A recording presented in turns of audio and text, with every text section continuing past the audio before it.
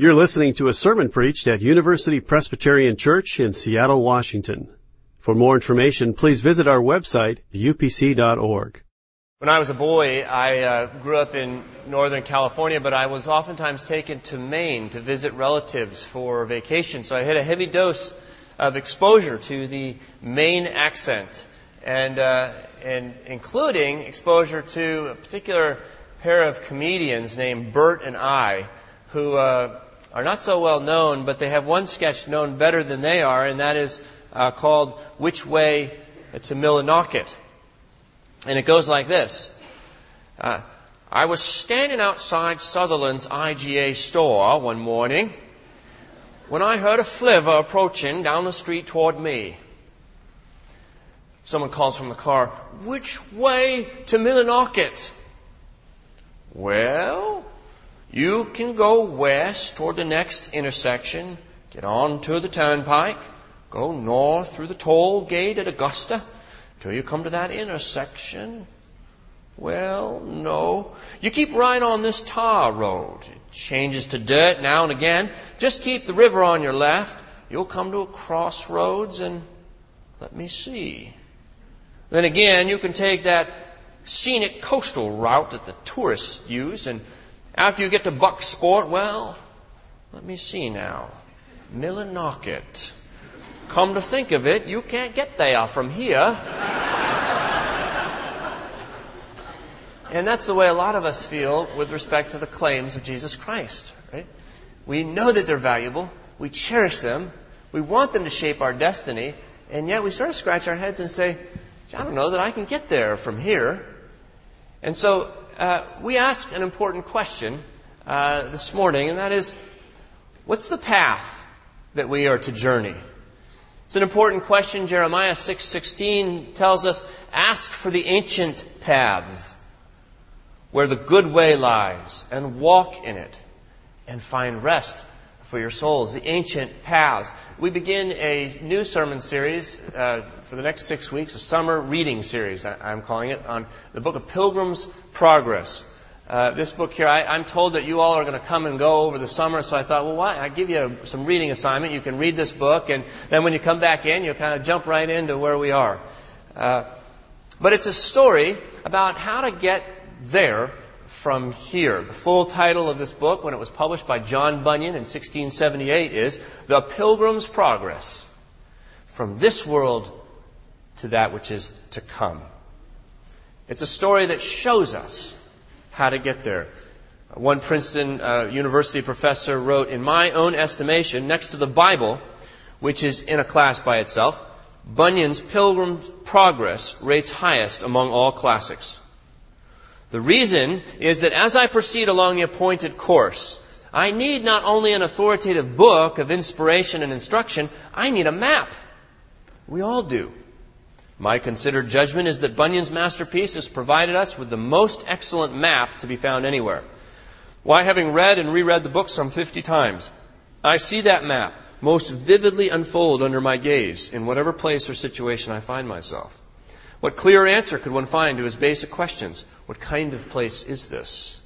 And what should I do next in this situation?"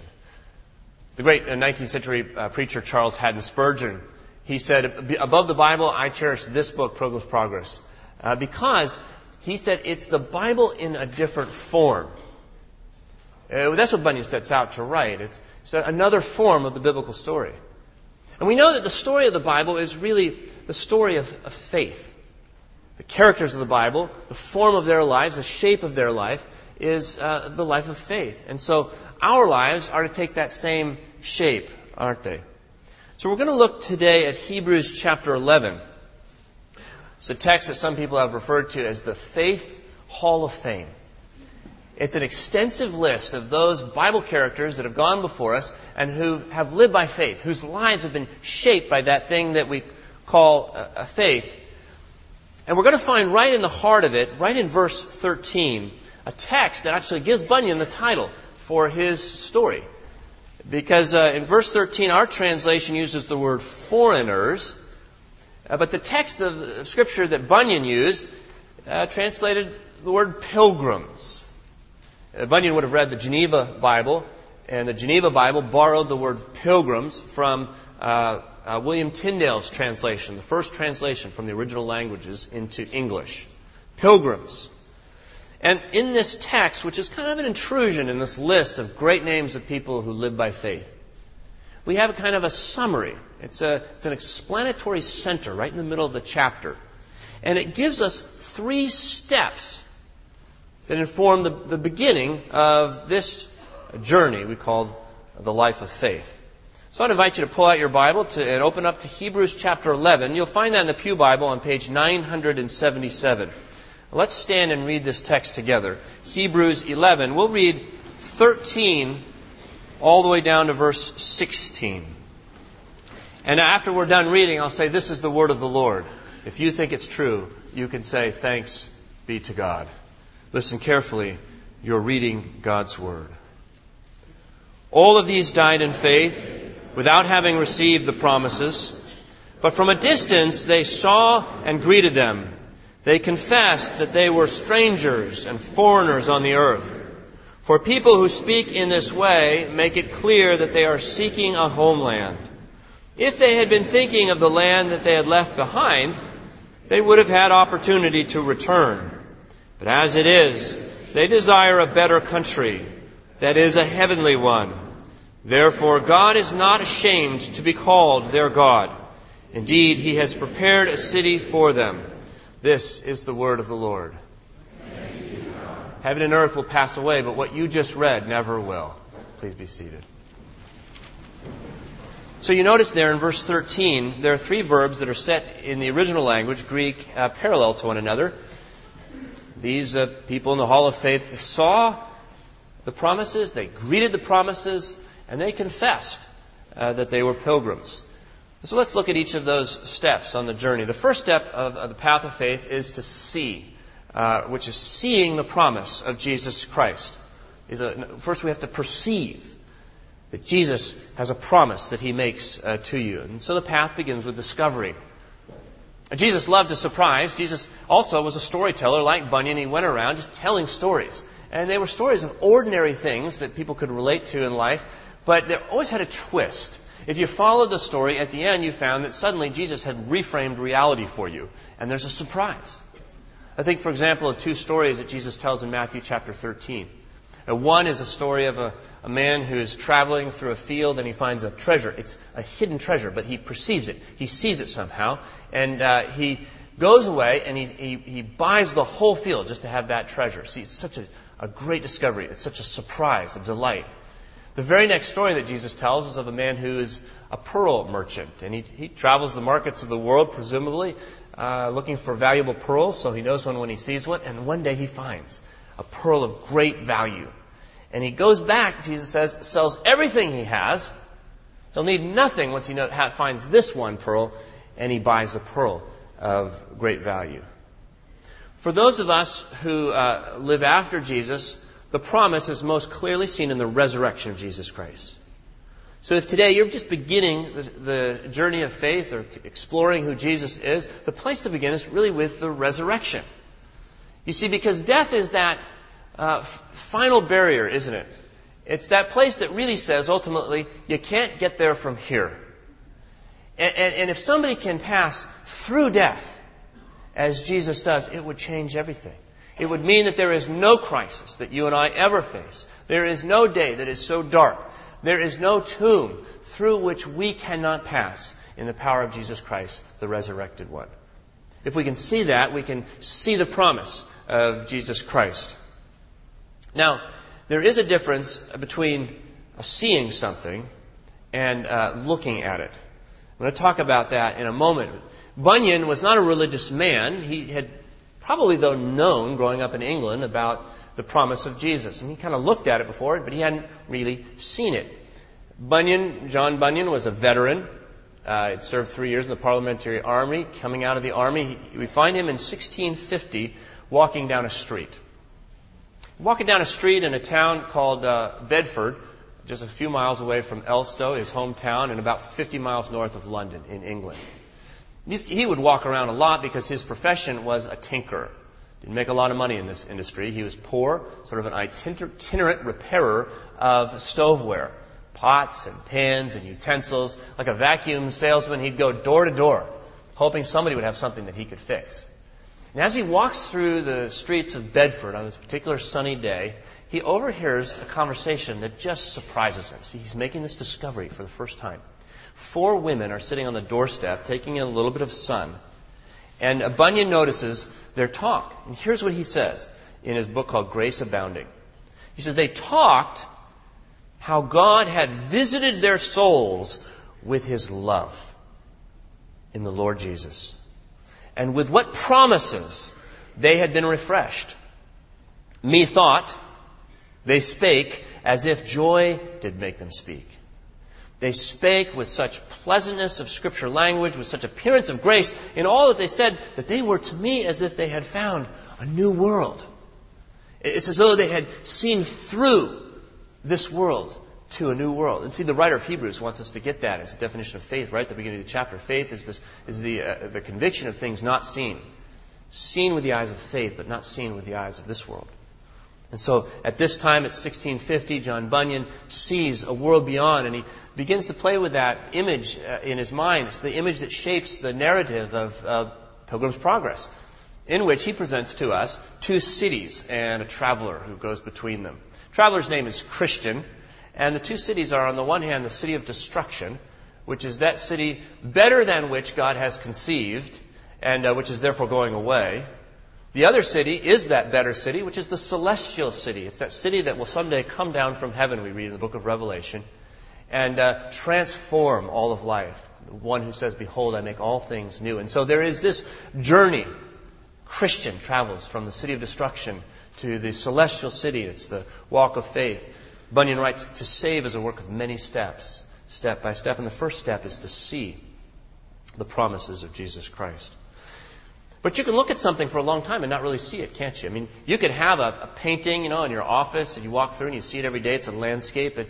But though you worked there 20 years, it was just one day that you happen to notice there's a little figure on the horizon. I never noticed that. A person there. You see it now for the first time. And Bunyan gives us 2 characters who run out after Christian as he departs the city. And you always learn something about characters in this book by their names. One is named Obstinate, and the other is named Pliable. And you see, these 2 characters may look at the promises of Jesus Christ, but they can't see them. The problem is, that Obstinate, his mind is too closed. He will not entertain anything that seems new or foreign to him. So he really can't see the promises. Pliable, on the other hand, his mind is too open. He entertains every idea. The next idea is the best idea until the next idea comes along. And so Obstinate, being stubborn that he is, says, I will not follow you, Bunyan. And he turns back and goes to the town. City of destruction. Pliable says, this sounds like interesting stuff. May I travel with you? And along these 2 go until they get to the Slough of Despond. It's a big puddle or a marsh or swamp, and they both fall in. They're covered with it, and they can't get out very easily. But Pliable immediately sees that the consequence of pursuing this promise is that we travel through suffering sometimes. And so he says, Pliable to Christian, is this the happiness you have told me all this while of, if we have such ill speed at our first setting out, what may we expect twixt this and our journey's end? You got to love the language there, twixt. And so Pliable turns back. See, he can look at the promises, but he can't really see them. They don't pull him forward. Well, that's the first step. It's to fix our eyes on the promise, and it's what draws us into the path to begin with. But the second step, we see in this second verb here, in verse 13. They greeted these promises from a distance. Second step is to greet from a distance the promises of Jesus Christ. The path takes time. And we're uncomfortable with this. As soon as we find out there's something of immeasurable value, we say to ourselves, well, how soon can I get me some of it, right? Are we there yet? And Bunyan says, whoa, you Americans, slow down a little bit. Salvation takes time. It's a process. It's a journey of many steps. And the language that's used here, greeting, Chrysostom and Jerome, 2 church fathers, thought that perhaps it was the language of sailing. Because from a sailboat, you might see a distant head from a distance and greet it and say, yeah, yeah. And in fact, there's an example of this in the Aeneid, which is written in Latin, a different language. But we read that these soldiers, these Italians, are coming back from a long journey, and it's dark, but they can, at one moment, suddenly the silhouette of the homeland emerges for them. Italy, they cry out, they greet Italy with great cheers. And so that's the kind of greeting from a distance that the writer of Hebrews says. It's not seeing it right in your face, it's seeing it from a distance and saying, that's my homeland. That is my beloved one, towards whom I am journeying. And the distance is very important. We oftentimes, in the 21st century, evaluate philosophies or worldviews or religions or spiritualities just the way we evaluate most things, as consumers. We've been acculturated to ask questions, what can you do for me? What goods and services, Jesus, do you provide, and how quickly can you provide them? And if he doesn't give us a technique for better living or some solution, then we frankly lose interest. And the writer of Hebrews says, don't. You own those promises from afar. Let them shape your life. In fact, he says, look through the list of names here in the great Faith Hall of Fame. How many of them died before those promises were fulfilled? They had the promises, but not the fulfillment.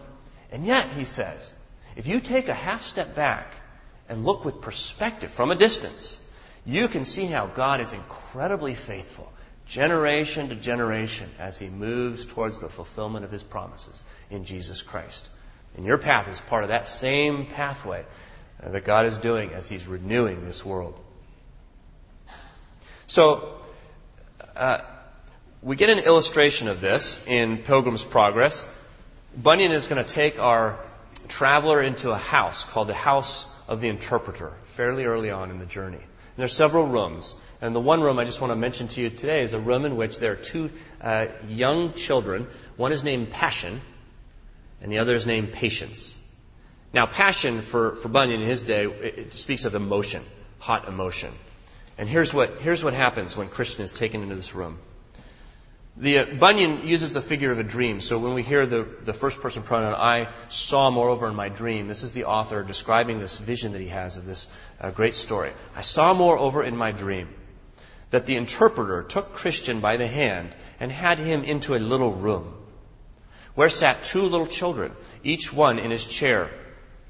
The name of the eldest was Passion, and of the other Patience. Passion seemed to be much discontent, but Patience was very quiet. Then Christian asked, what is the reason for the discontent of Passion?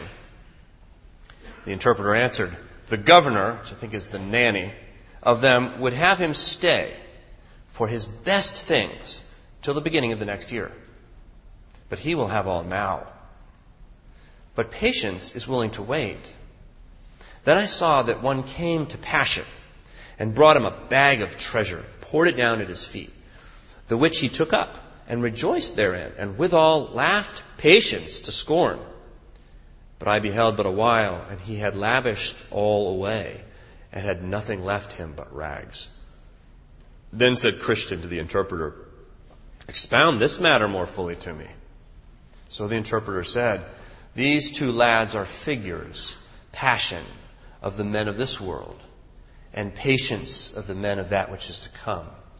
For as here thou seest, Passion will have all now, this year, that is to say, in this world.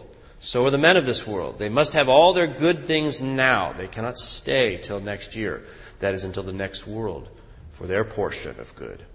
That proverb, a bird in the hand is worth two in the bush, is of more authority with them than all the divine testimonies of the good of the world to come.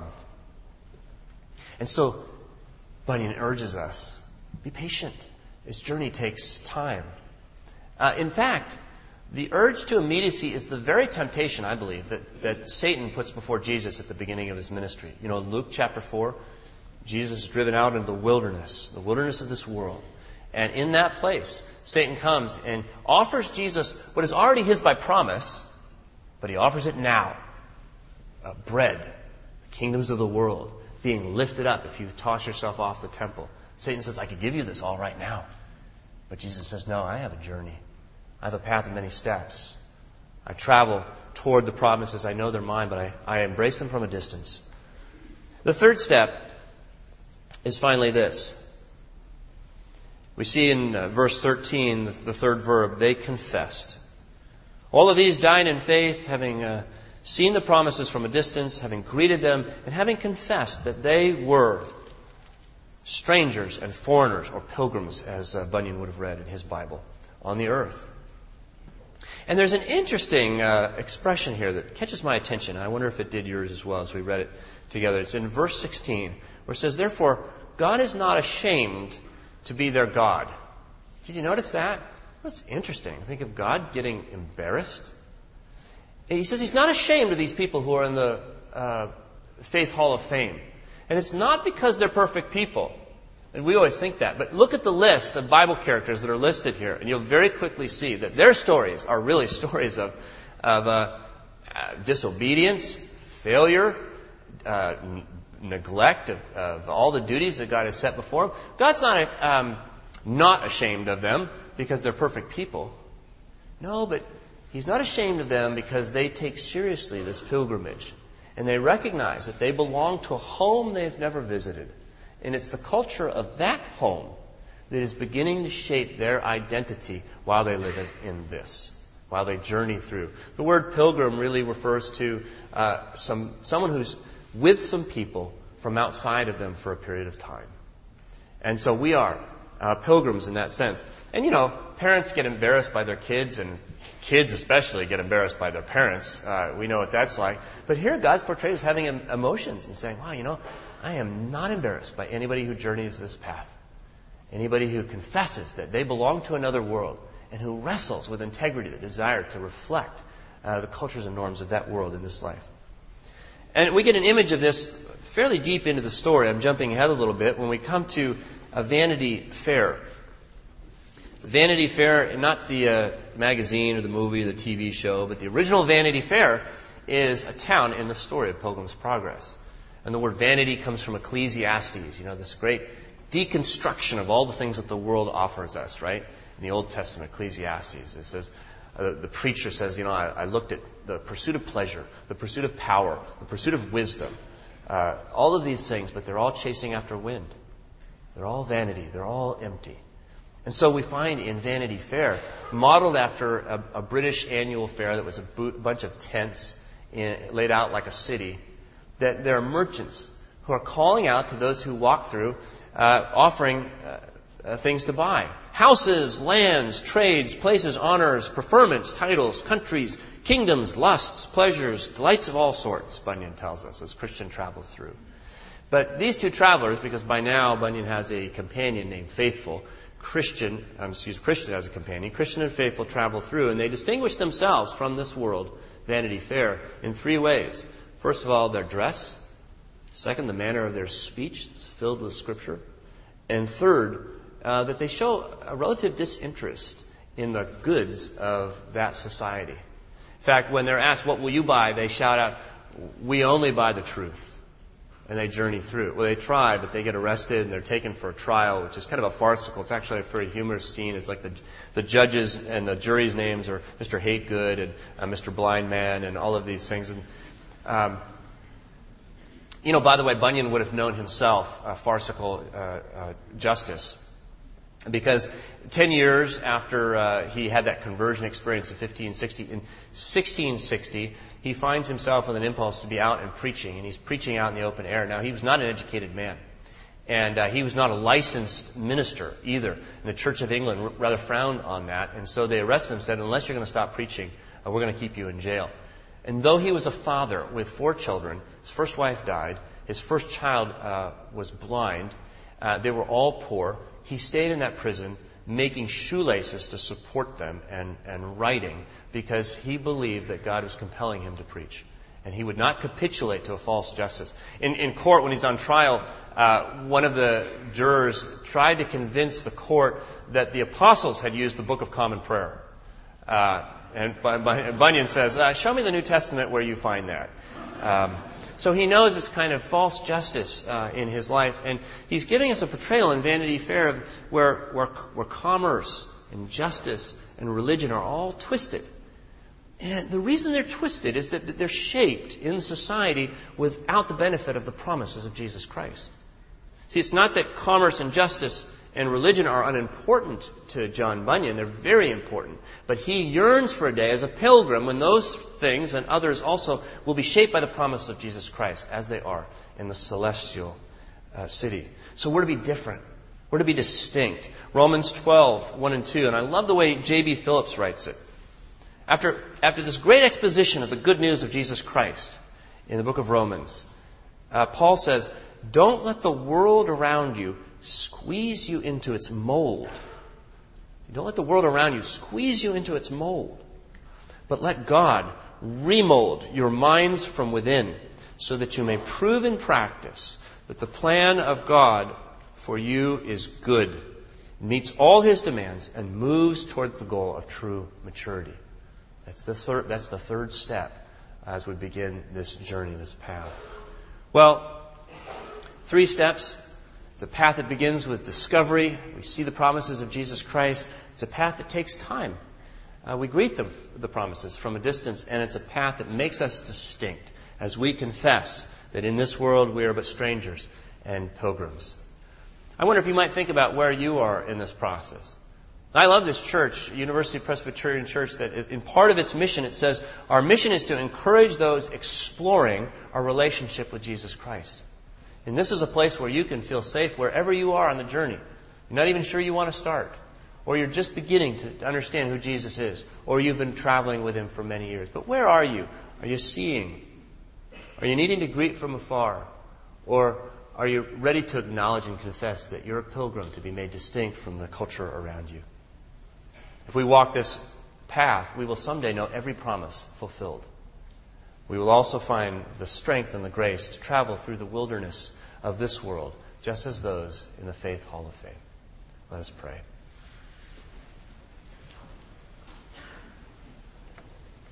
Dear Jesus, we confess that You are Lord. That through Your resurrection, You give us the greatest hope this world has ever known. And You give that hope to us personally. It has attracted us. It draws us into loving relationship with You. It moves us through life. And it begins to transform who we are. Thank You that You call us to follow You. You go before us, as a shepherd goes before his sheep. You walk beside us as a companion and as a friend. And when we stumble and fall, You lift us up, sling us across Your shoulders and carry us. We thank You for that. Help us to take that next step. In Jesus' name we pray. Amen.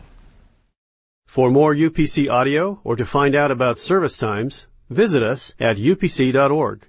All online audio is available on CD and cassette.